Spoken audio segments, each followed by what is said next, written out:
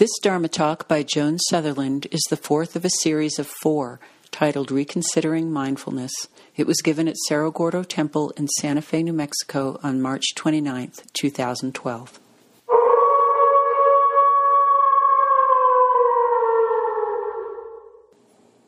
Good evening, Bodhisattvas. Good evening.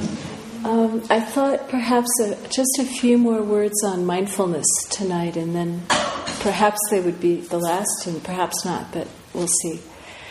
And to finish, I wanted to talk a bit about aspects of mindfulness that are dear to me.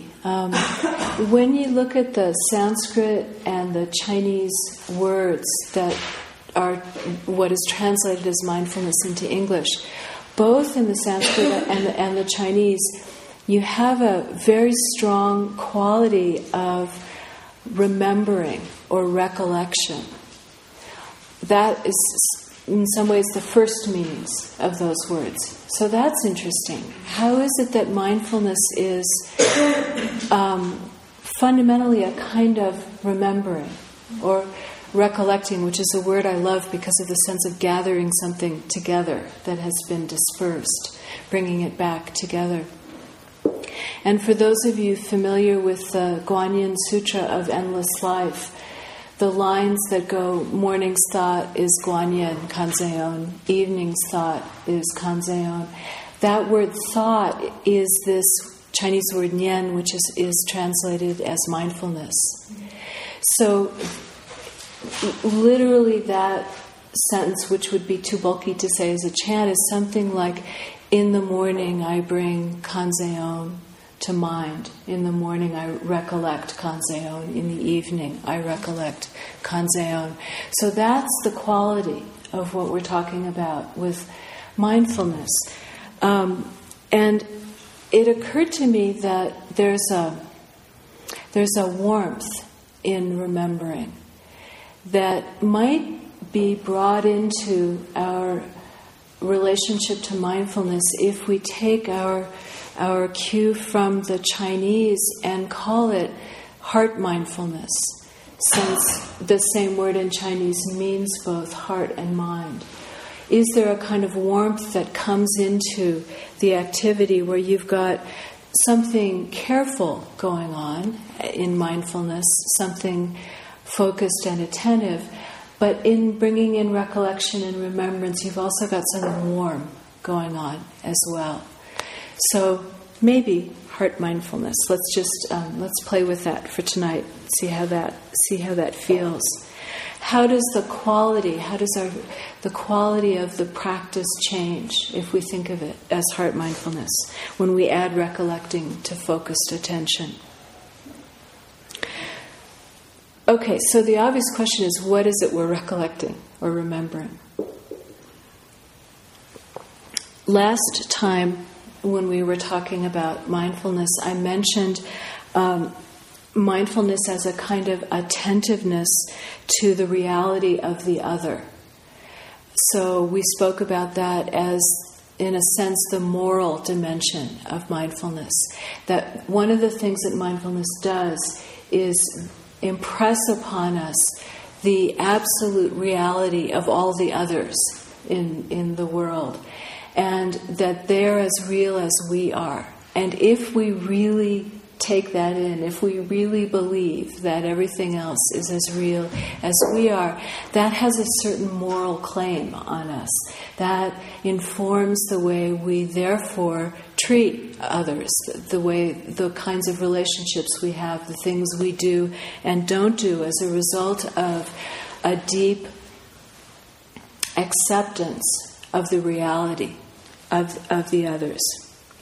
So this attentiveness to the reality of others is called, in the traditional Chinese literature, an attentiveness to the wondrousness of things. So the reality, the particularity, the diversity of things, which is so perfect to be talking about in our first meeting after the beginning of spring. You know, this is from moving from winter to spring, we move from the wisdom of equality to the wisdom of differentiation, where from that stripping down, that place where the snow covers everything and makes it equal in some way, we've got the glorious profusion of spring, the differentiations and particularities, and the beauties of that. So this was what was called the wondrous quality of things. It is wondrous that things exist. It is wondrous that things rise and abide a while and fall away again. And so the attentiveness to reality in the kind of mindfulness we were talking about last week is an attentiveness to the wondrous quality of things, the fact that they exist in all of their multiplicity and diversity. So this week I want to talk about the companion to that, sort of moving through the other gate in our heart. If one gate leads into that, coming into the wondrousness of things, the other gate leads into coming into the mysteriousness of things. In this, we're talking about an attentiveness to the dreamlike and the vast quality of everything. And when we are attentive to the dreamlike and vast quality of everything, when that is a part of our mindfulness as well, then we are being attentive to what the old texts called the mysterious nature of everything. Everything is wondrous in that it exists, and everything is mysterious in how vast and dreamlike it is.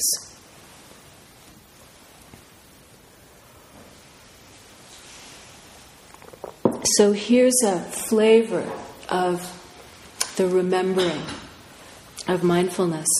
It's the bit from Jiaozhou that I often quote, where he talks about it's as though you run into a word you don't know. You don't know the meaning yet, but you recognize the handwriting. So when we talk about attentiveness to the mysterious quality of things, that when we talk about mindfulness in that respect, we're talking about recognizing the handwriting in everything, in every being, in every event, in everything we encounter. We don't know the meaning yet. We may never know the meaning. It's too early to settle on a meaning. But we can recognize the handwriting. We can say in each encounter, I know you. We have a relationship as ancient and interpermeated as the world itself. We have always known each other. That's recognizing the handwriting. The paradox of that kind of recognition, recollecting, is that it happens in the territory of what we don't know, of not knowing. So it's a remembering that occurs within not knowing. As soon as I recognize the immensity of our previous acquaintanceship, as soon as I recognize how long and deep and wide our acquaintance is, it becomes impossible for me to imagine that I can grasp everything about you. How can I possibly? If I am mindful of this vast interpermeation that has gone on since the beginning of time.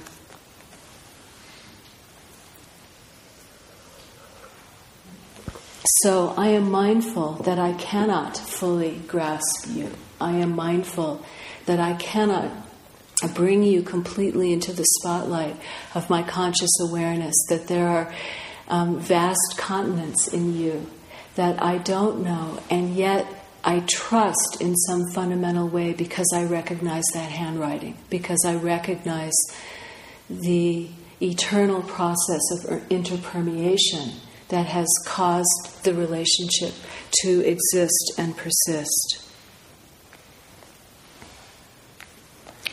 if we're engaged in a practice like mindfulness or heart mindfulness that involves focus and attention and being conscious of things, being aware of things, I think it's really important that we sort of preemptively antidote the difficulties that might arise from that kind of focus on attention, focus on consciousness and awareness. We preempt the pitfalls of that by remembering always what we don't know, recollecting always what it will be impossible for us to grasp.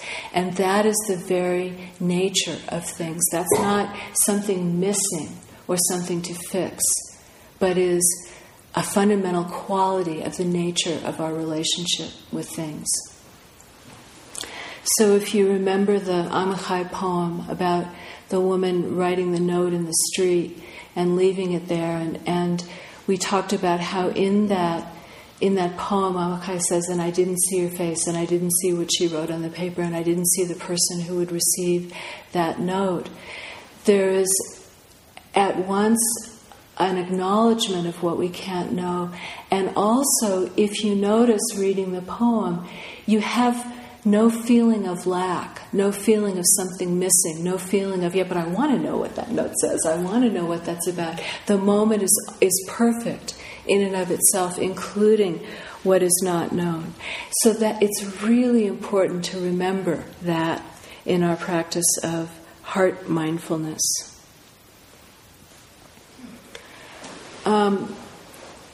Then we acknowledge that our mindfulness can never fully reveal a situation to us. Now that might sound kind of weird, because wasn't the whole point to become aware of things and have a kind of insight and clarity about things? Yes, it's a way of bringing us closer to what is real. It's a way of allowing us to be more intimate with what is real. But we can never fully possess anything. And that's an important part of the moral dimension of mindfulness from this vast aspect. We cannot ever fully grasp or possess anything, and that's probably good.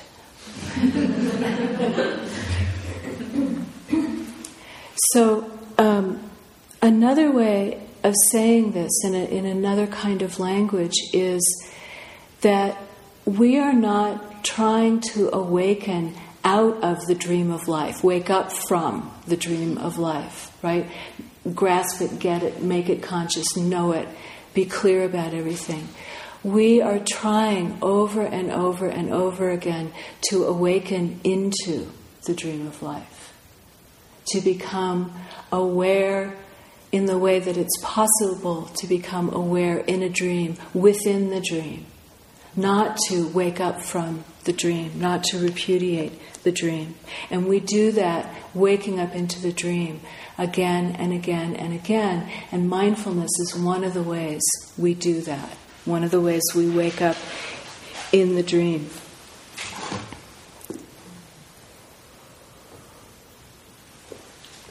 So to use some of the language we've used over time, from this perspective of waking up in the dream, mindfulness is walking barefoot to feel the real contours of the land under our feet. Again, another one of my favorite images is from the Roman festival of Vestalia, when the women would walk through the streets of Rome barefoot.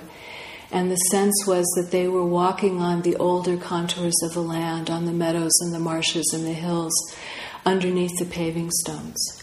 And that's the sense of mindfulness as waking up in the dream. We walk barefoot. We feel those older contours underneath the paving stones. We're aware of that Rio Abajo Rio, the river under the river of dreaming that's going on all the time underneath the paving stones and everything else.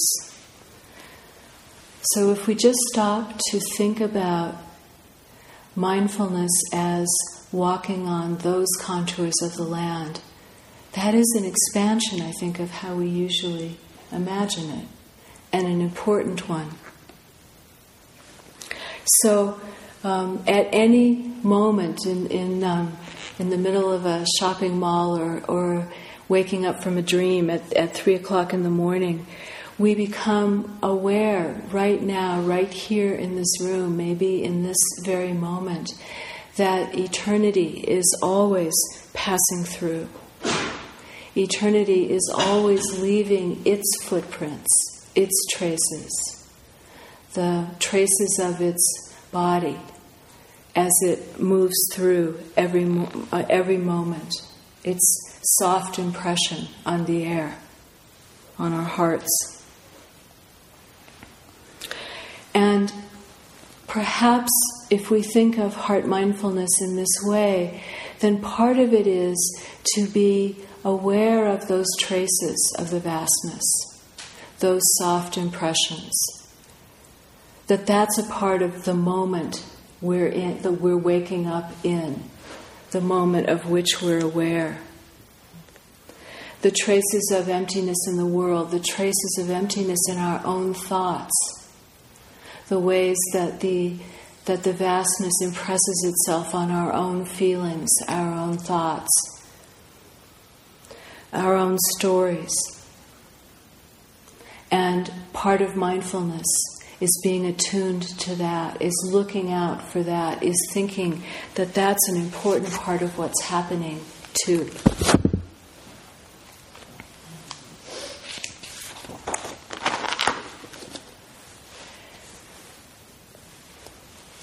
If we think of looking in these two directions, with the eyes of the dream body, which is what we're talking about, the eyes that are attuned to seeing the dreamlike nature of things, and to seeing the traces of the vastness all around us, we're looking with fresh eyes, with unhabitual eyes. We're looking with our dream eyes from our dream body at the dream body of everything else.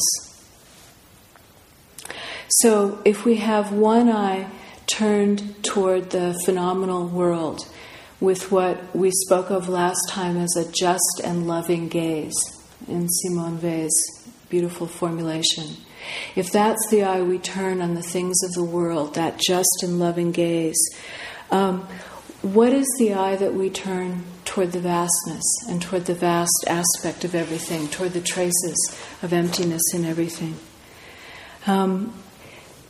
That just and loving gaze delights in the particular and the vividness of things. The mindful eye turned toward the vastness is the eye that has from time to time seen the world go away, completely fall away, and return, but return as a dream. And knows that the dream is beautiful. So mindfulness with that eye notices how everything is kind of smudgy around the edges. That things aren't as solid and real and inevitable as we often take them to be. They are particular and vivid, and at the same time, they're smudgy around the edges. They're not so solid. They're not so inevitable. And everything, even our own thoughts and feelings, are smudgy like a dream in exactly that way.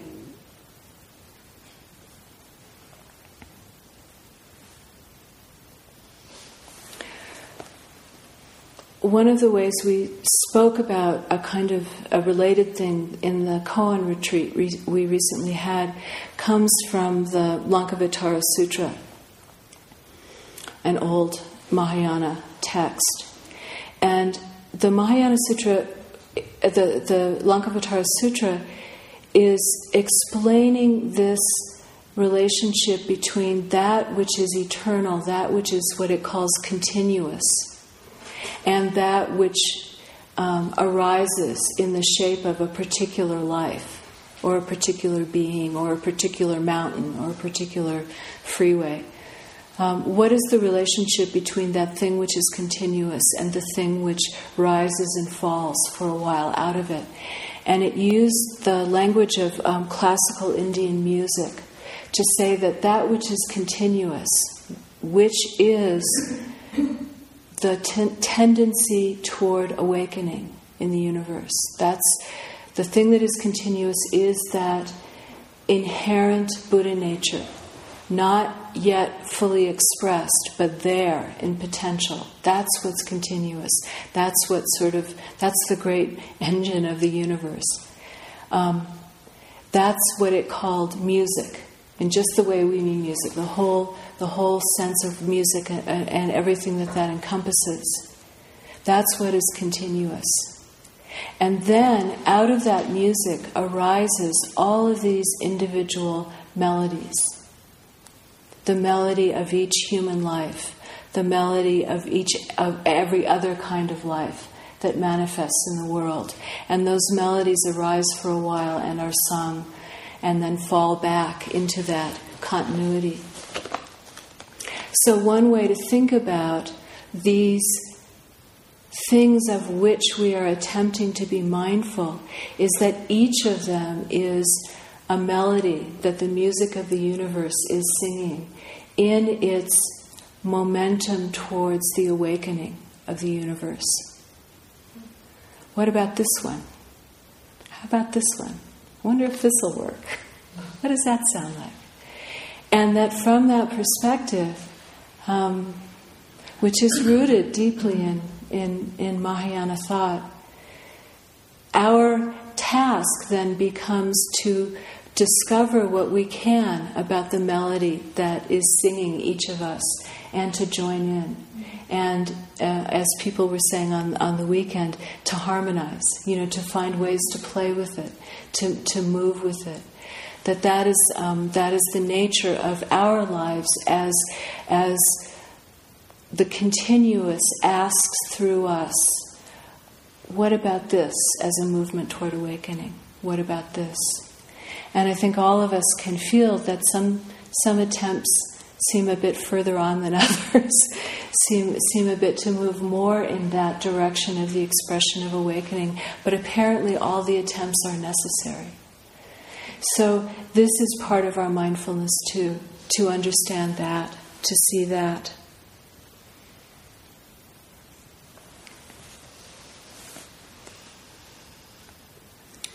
Okay, so that's the vast aspect of focused attention.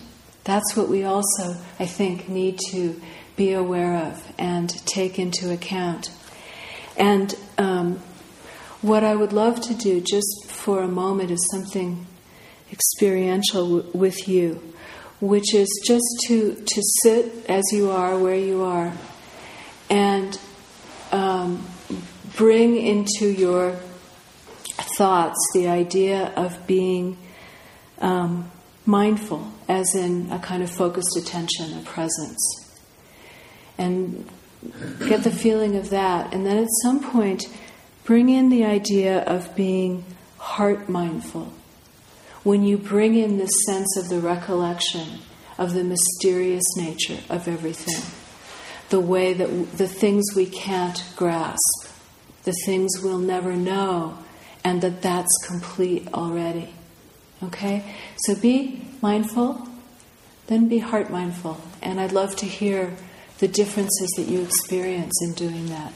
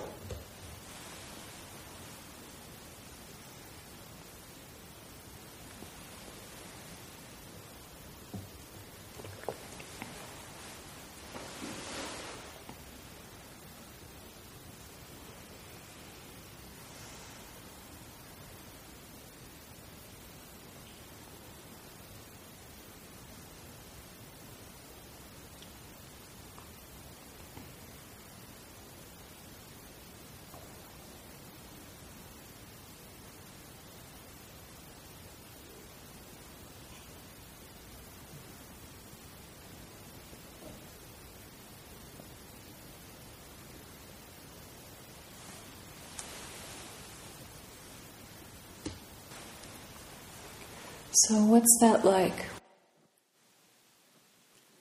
These talks are made available through your donations to Cloud Dragon, the Joan Sutherland Dharma Works.